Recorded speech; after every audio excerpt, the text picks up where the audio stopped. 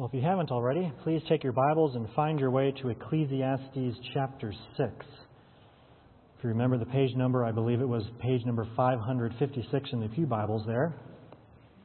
Ecclesiastes chapter 6.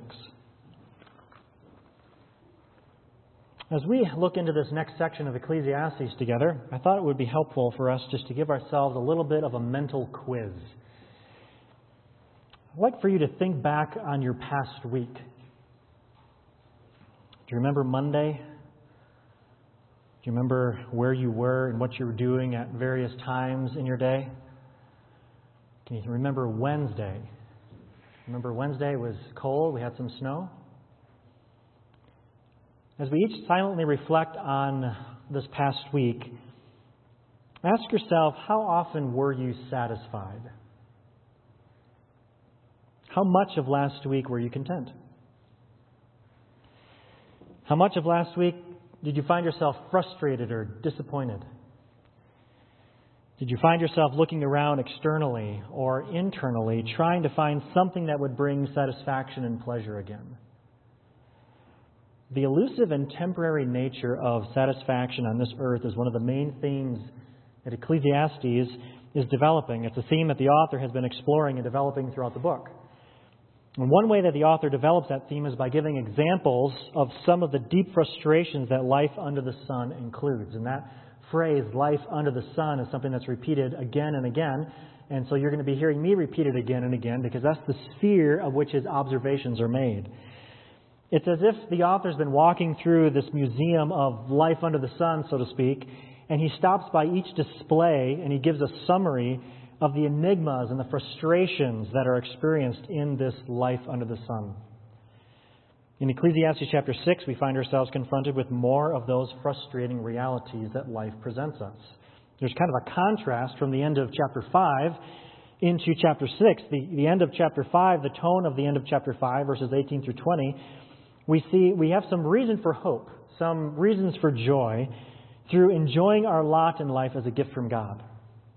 And then chapter 6, it's as if you hear the tone of despair again when he gets back into some of the enigmas and the hardships and the frustrations that life under the sun often includes. And so as we work our way through Ecclesiastes, it's good for us to remember that this book in many ways is a meditation on the futility of trying to find ultimate meaning in the stuff of life under the sun. These frustrations are meant to point us to where we can find true meaning. So Ecclesiastes chapter 6 is going to teach us more about finding the true meaning of life by reminding us of all the places that we should not look for that true meaning. And so today we're going to survey our way through Ecclesiastes chapter 6, chapter 7, and half of chapter 8. So buckle up. We have a lot of material to go through. This is wisdom literature, so it's dense. Sometimes, maybe when Pastor Steve was reading, you might have thought that Yoda was somehow helping the author write some of these phrases. They seem sometimes kind of backwards or upside down or turned around. There's probably a few good ways that we could work through this material, but for our purposes this morning in this sermon, we're going to work our way through these chapters with the organizing idea of accepting life's limitations. Of accepting life's limitations. The author's going to be writing about some frustrations and enigmas of life that flow out of these limitations that we as humans have in this life under the sun. We're going to organize the sermon into looking at 4 of the limitations that we experience in life under the sun. The first limitation, number 1, accept the limitation of wealth in life under the sun. Accept the limitation of wealth. One of the deepest problems that we have as sinful humans is our constant desire to be self-ruled. We like to have it our way right away. We like to kind of have a tailor-made experience of life. And in our pursuit of self-rule, we can often believe that wealth is going to give us the power, and maybe prosperity will give us the ability to experience kind of this self-rule. But the author dispels the futility of that notion by confronting us with the limitation of wealth and prosperity in this life under the sun.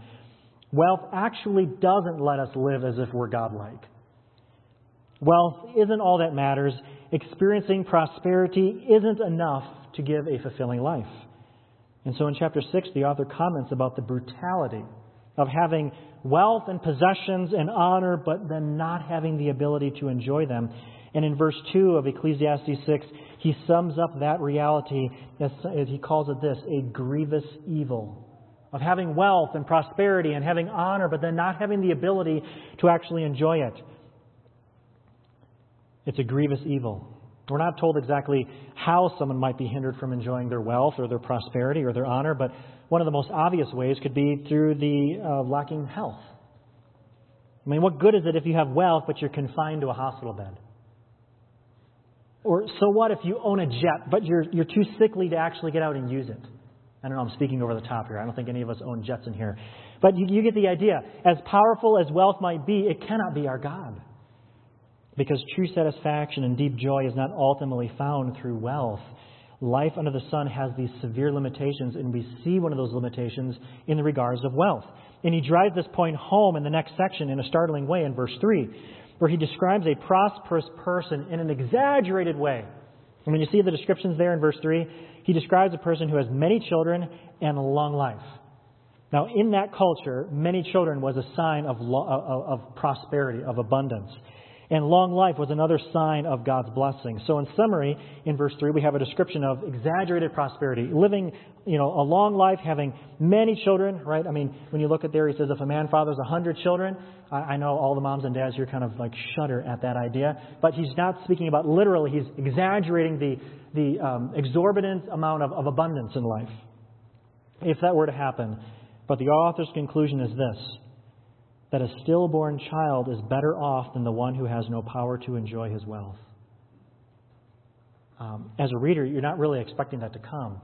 It's almost like he just kind of hits you right in the gut there. Really? I mean, why? And the answer is found in the middle of verse 3.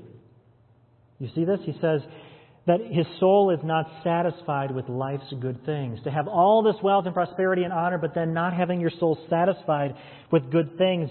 The author is saying that a stillborn child is better off in that a stillborn child has more rest and freedom from toil and anxiety and misery than a wealthy person whose soul is never satisfied. And so one of the main ideas here that the author is putting in front of us is the elusive nature of ultimate joy and deep satisfaction in life under the sun. It's elusive. We think, hey, if we could buy our happiness, if we just had more honor, then we could have more influence to get our happiness and satisfaction. If we only had more prosperity, then it would have more ability to enjoy satisfaction. But that's not it. Lasting satisfaction and deep meaning are often elusive to us because of the limitations of life under the sun. Wealth and prosperity are limited. They're not enough. And Ecclesiastes is a realistic reminder of these truths. Our souls are made to enjoy God. And so then, deep satisfaction requires understanding these limitations of life under the sun. We can enjoy what prosperity and wealth might give to us, not as the ultimate joy, but understanding that they're gifts from God to us to enjoy that should lead us to a greater enjoyment of Him, the gift giver.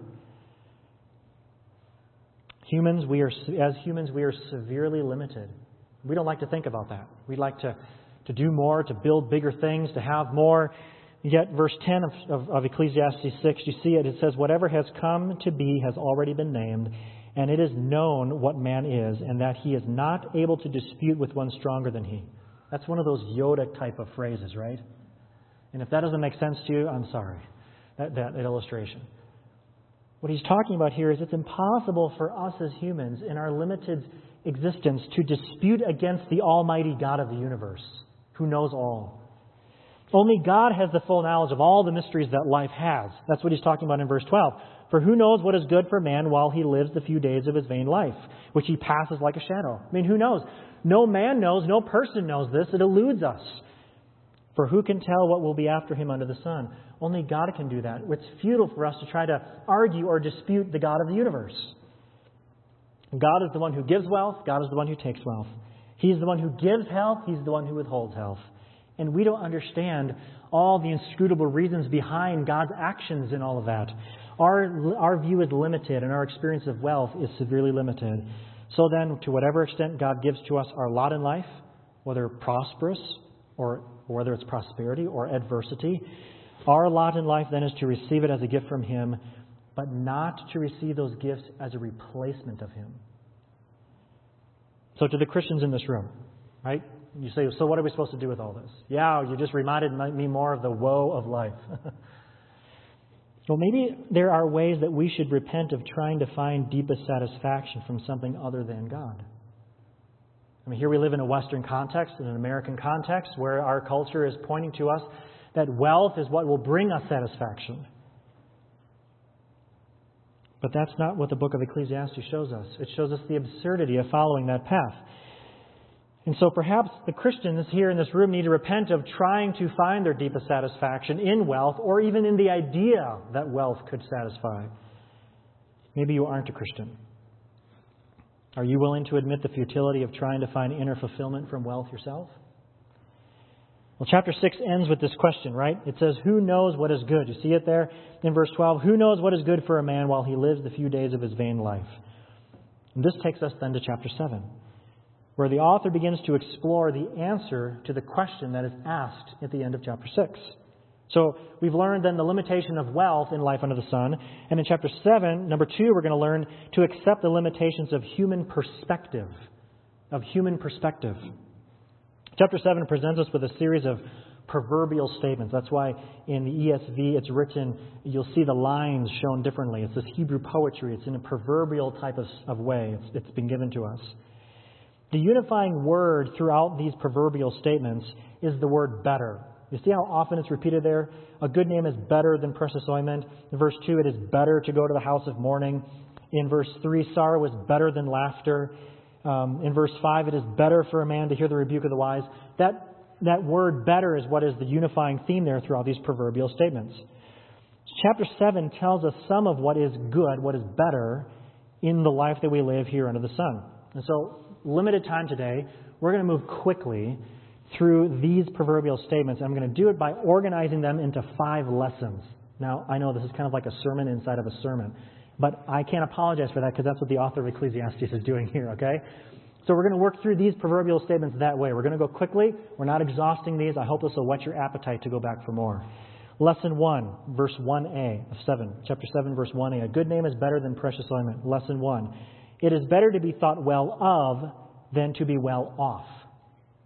Lesson 1. It is better to be thought well of than to be well off. A good name is better than precious ointment. Precious ointment is an indicator of wealth, of prosperity. It takes a lot of money to buy precious ointment in this day. If this is true, right? If a good name is better than precious ointment, if it's better to be thought well of than to be well off, how might this proverb change how feverishly we work for wealth? Have we considered the cost of our good name with our spouse or our children or our friends when we are constantly absent or unavailable because of our pursuit of wealth? Lesson 2, the last half of verse 1 down through verse 4. Lesson 2, your last day is better than your first day. And this is where we all kind of scratch our head and go, really? Your last day is better than your first day? I believe that this proverbial lesson ties into the previous statement in that a good name of a person is often not fully realized until their day of death. I mean, it's at the day of death where then people are coming together and then saying all the things that they recognize and see about the person that they valued and appreciated. This proverb is an invitation to be mindful of our last day, which is something that does not come naturally for us, especially in our Western context. We like to try to push that idea away from ourselves. But we will be better served by considering our end of days than filling our days with endless mirth. That's what he's talking about here in this proverb. It's countercultural. But yet the Scriptures show us that some of the greatest lessons in life and the deepest moments of satisfaction and significance come through the times of greatest sorrow. We become wiser through hardship. If we're constantly looking for a good time in life, we will end up being fools. And so just a question then, are we in danger of becoming fools? Lesson 3, verses 5 through 7. It's better for a man to hear the rebuke of the wise than to hear the song of fools. For as the crackling of thorns under a pot, so is the laughter of the fools. This also is a vanity. Surely oppression drives the wise into madness, and a bribe corrupts the heart. Lesson 3, pay more attention to the wise, not to the foolish. Pay more attention to the wise, not to the foolish. And he's like, oh, come on, that's like common sense. But sadly, common sense isn't common practice. And what the author here is pointing out in front of us is that one of the reasons that it's difficult for us to give more attention to the wise is because it hurts.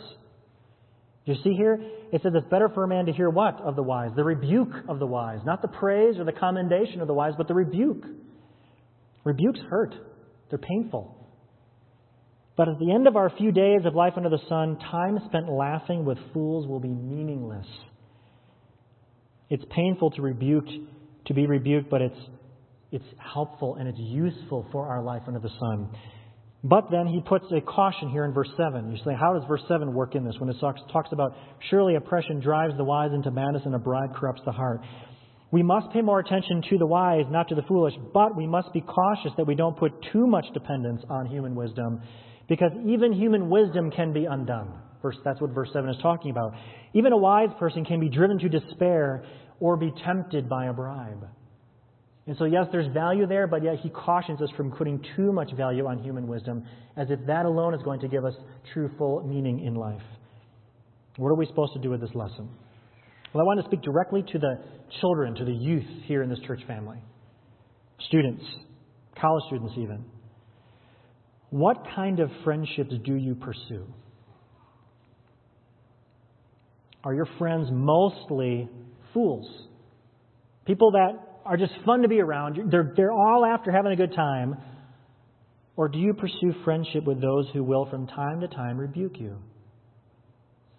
Now, students, as you think about the friendships that you are pursuing, you understand that it takes a different kind, a different quality of friend who has a reason or who will rebuke you in life.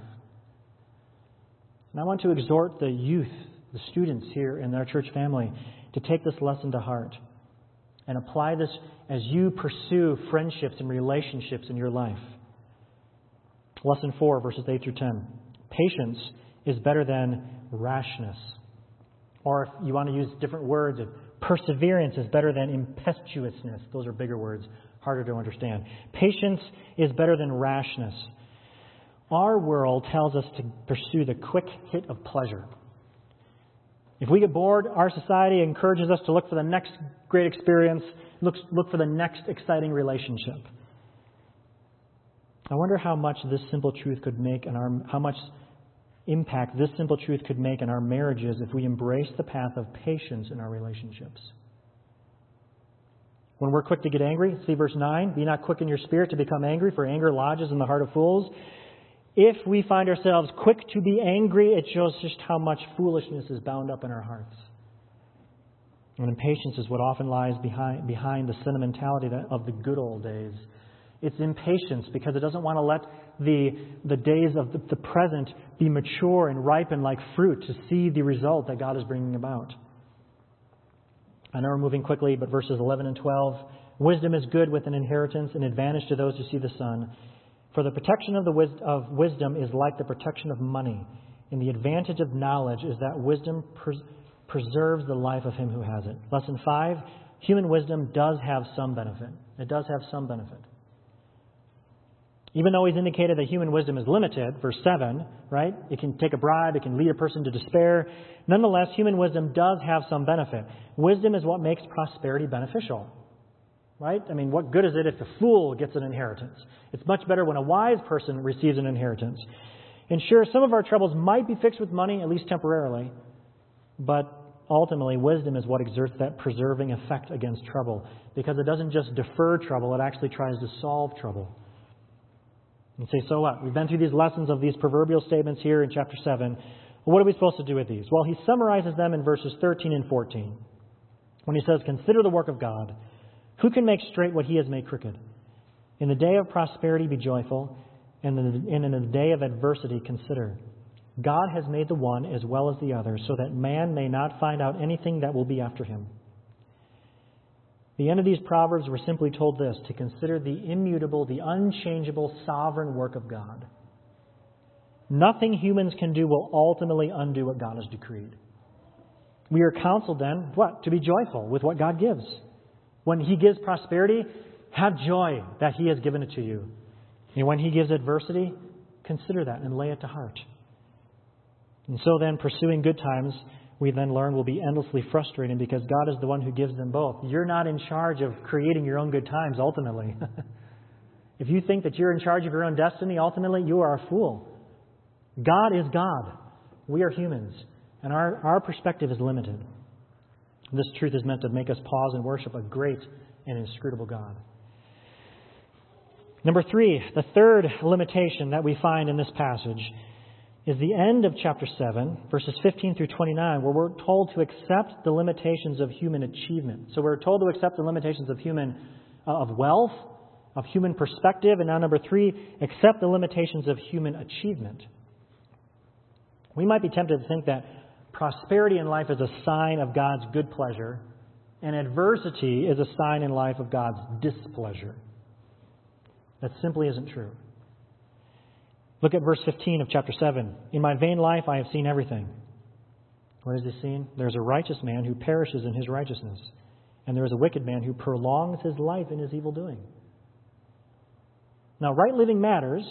He's not discounting that, but we should not depend on our right living as the means of guaranteeing a reward from God. Verse 16 cautions us from endless pursuit of self-righteousness. You see verse 16? Be not overly righteous and do not make yourself too wise. Why should you destroy yourself? And every kid in this room is writing this verse down and filing it away for later for mom and dad, right? The Bible says, don't be overly righteous, Mom. Dad, it says, don't make yourself too wise. What was he saying here? Well, verse 17, look at that. It warns against giving way to unbridled evil doing. And so you might be thinking, well, then I guess a little bit of evil is okay then, right? No. You're missing his point. His point is talking about excessiveness in life. For instance, someone might think that they're going to get ahead in life by doing a lot of good things. And so they give themselves to self-righteous exercise, only to find out that life doesn't really go by that kind of rule. They do all sorts of self-righteous things and life keeps going bad. And finally they get to a point where forget it. It's not worth it. And they abandon themselves then to pursuing the delights and pleasures of this world, going after evil. And the author here is pointing out that both paths are fruitless. Listen, you can't earn yourself into the good life before God by self-righteous living, and you can't insulate yourself and try to pursue the good life on your own doing by pursuing evil. Both paths are fruitless. Neither good deeds or evil deeds will give true satisfaction and meaning in life. Only God can. So what do we do then? Well, he points us to fearing God. See verse 18? It is good that you should take hold of this, and from that withhold not your hand. Why? For the one who fears God shall come out of them both. The question for us this morning is, do you fear God? Does your life give evidence that you live in reverential awe of a holy, almighty God? The remainder of chapter 7 seems to develop the ideas of these limitations of human achievement. Or even our best efforts to pursue wisdom are still not sufficient. That's what he's writing about in verse 23 and 24. And then verses 25 down to the end, verse 29, he tells us that one of the reasons that human achievement is limited is because of the problem with humankind. We're sinful. We're sinful. And so even our best efforts fall woefully short. There's not a righteous man in all the earth. And he finds that both men and women are sinful. Both are disappointing. And so as you read this section, you can hear the drips of cynicism kind of falling in the background. And the reason that both men and women are sinful isn't God's fault. You see verse 29 of chapter 7. He says, see this alone I found, that God made man upright, but they have sought out many schemes. We are sinful. We are the fault. We are the problem. And so then at this point, you might be thinking, well, this is a terrible Sunday to come to church. Because all you've done is talk about these limitations of life and the futility of our pursuit of finding joy and pleasure and all these things that we think are going to offer that. What we need, I think you're going to find this, is what we need is we need an exception to these limitations in life. If only we could find an exception to those limitations. Well, praise God, we have one. His name is Jesus. There is a person who is the exception to all of these limitations. His name is Jesus Christ. And in Hebrews chapter 4, he's described this way: for we do not have a high priest who is unable to sympathize with our weaknesses, but one who in every respect has been tempted, but here's the exception, yet without sin. Or 2 Corinthians 5:21, for our sake God made him, Jesus, to be sin, but here's the exception, who knew no sin, so that in him, in Jesus, we might become the righteousness of God. We need an achievement we need something more than just human achievement of our own doing. We need something of God's achieving, and that's given to us in Christ. So all these frustrations that we see in Ecclesiastes, as we look at it as New Testament Christians, as we look back into this book, what we're encouraged to remember is that we have been given the greatest exception of these limitations of life. His name is Jesus Christ. Are you still depending on your own achievements to gain peace with God? Ecclesiastes is just going to prove to you again and again, it will not work. Would you embrace Jesus to be your greatest achievement? The gift of Christ. Are you depending on wealth to satisfy you? Would you just forget that notion, and would you instead turn to Jesus to be your greatest wealth, your greatest treasure? God has given us Jesus Christ to be our righteousness, to redeem us from the slavery of sin, and to set us free in a relationship with God. And it's through knowing God that we find deepest satisfaction and greatest enjoyment, which is what we were citing together this morning, our memory verse as a church family of Psalm 16:11. You make known to me what? The path of life. In your presence there is fullness of joy. At your right hand are pleasures, not just for 5 minutes or for 10 seconds, but forevermore. So far, we've been feeling the pain of those limitations. And yet what we understand is that God has given us the exception to those limitations in Christ. Well, chapter 8 leads us to this last limitation then. Accept the limitations of human wisdom. Accept the limitations of human wisdom. Which, by the way, tying this back into our considering Christ, Christ is the wisdom of God given to us in human flesh. And even as we look at the limitations of human wisdom, Christians' hearts rejoice in that we have been given the exception to that limitation in Christ, the wisdom of God in flesh. Right? The first 15 verses of chapter 8 are simultaneously showing us the value of wisdom, but yet at the same time the limits of wisdom. And it's done in verses 2 through 9 by talking about living with a king. Now, I don't think any of us have had to do that. But you can imagine that it would be difficult to live with a king, with a ruler. Right? I mean, you need to say the right thing at the right time, in the right way, all the time. Because the king has power and authority and can do what he wants. And if he's displeased with you, his anger will be, taken out on you. Right? We've heard the phrase, off with your head, right? Only the king or the queen can say that. And so he writes about how wisdom is helpful in enabling a person to live wisely with someone of power. But one of the enigmas experienced under God's rule in life under the sun is that wicked people also receive honor. Wisdom doesn't necessarily get you ahead. Wicked people also receive honor. Look at verse 10 of chapter 8. Why is it that those who do evil are praised? Why is it that they are the ones that get an honorable burial? I mean, they get an honorable burial in the city where they even do the evil. Then I saw the wicked buried, verse 10. They used to go in and out of the holy place and were praised in the city where they had done such things. This also is vanity.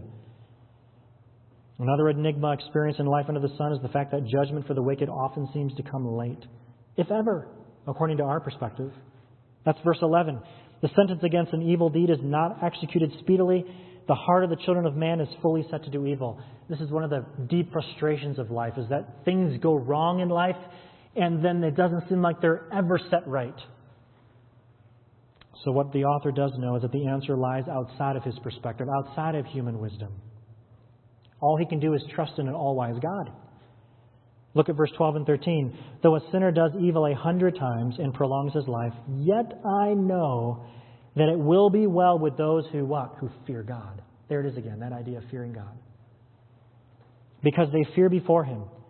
But it will not be well with the wicked, neither will he prolong his days like a shadow, because he does not fear before God. A shadow lasts for just a moment. Just when the light is in the right spot with the object that it casts a shadow on, and then it's gone. So despite what happens to God's people in life under the sun, those who fear God will ultimately know God's eternal blessing. And this is where we feel the rub as Christians, because it requires faith to believe this. Faith. From our perspective, it often appears like evildoers have the blessed life, while God's people are the ones that are oppressed. And yet, in some regard, as it pertains to life under the sun, that's true.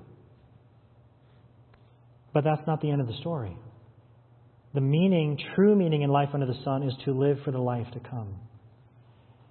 And so then we find ourselves here at the end of this portion of Scripture as we get to verse 15, 16, and 17. In verse 15, he tells us then what we should do as a result of this. These limitations in life that we feel pressing on us. Verse 15, I commend joy. I commend joy. For man has nothing better under the sun but to eat and drink and be joyful. For this will go with him in his toil through the days of his life that God has given him under the sun. You say, well, that just seems fatalistic. I would like to change our understanding of that. It's not fatalistic. It is accepting God's rule in life under the sun. We aren't God. Our wealth is limited. Our human perspective is limited. Our achievement is limited. Even our best application of wisdom is limited. God is inscrutable. We can't figure out all the twists and turns of life. It's been said that God does 10,000 things with one thing and you know maybe 3 of them. So what are we supposed to do? We'll get wrapped up on the axle trying to figure it all out, or what? Verse 15, I commend joy. Submit yourself under his right rule. He is king. He is God. Well, trust him. When he gives adversity, consider it. When he gives prosperity, enjoy it. And that's where he commends us in verse 15. And then verse 16 and 17, then I saw all the work of God. How does he describe the work of God in verse 16? That man cannot find out the work that is done under the sun. However much man may toil in seeking, he will not find it out, even though a wise man claims to know, he cannot find it out.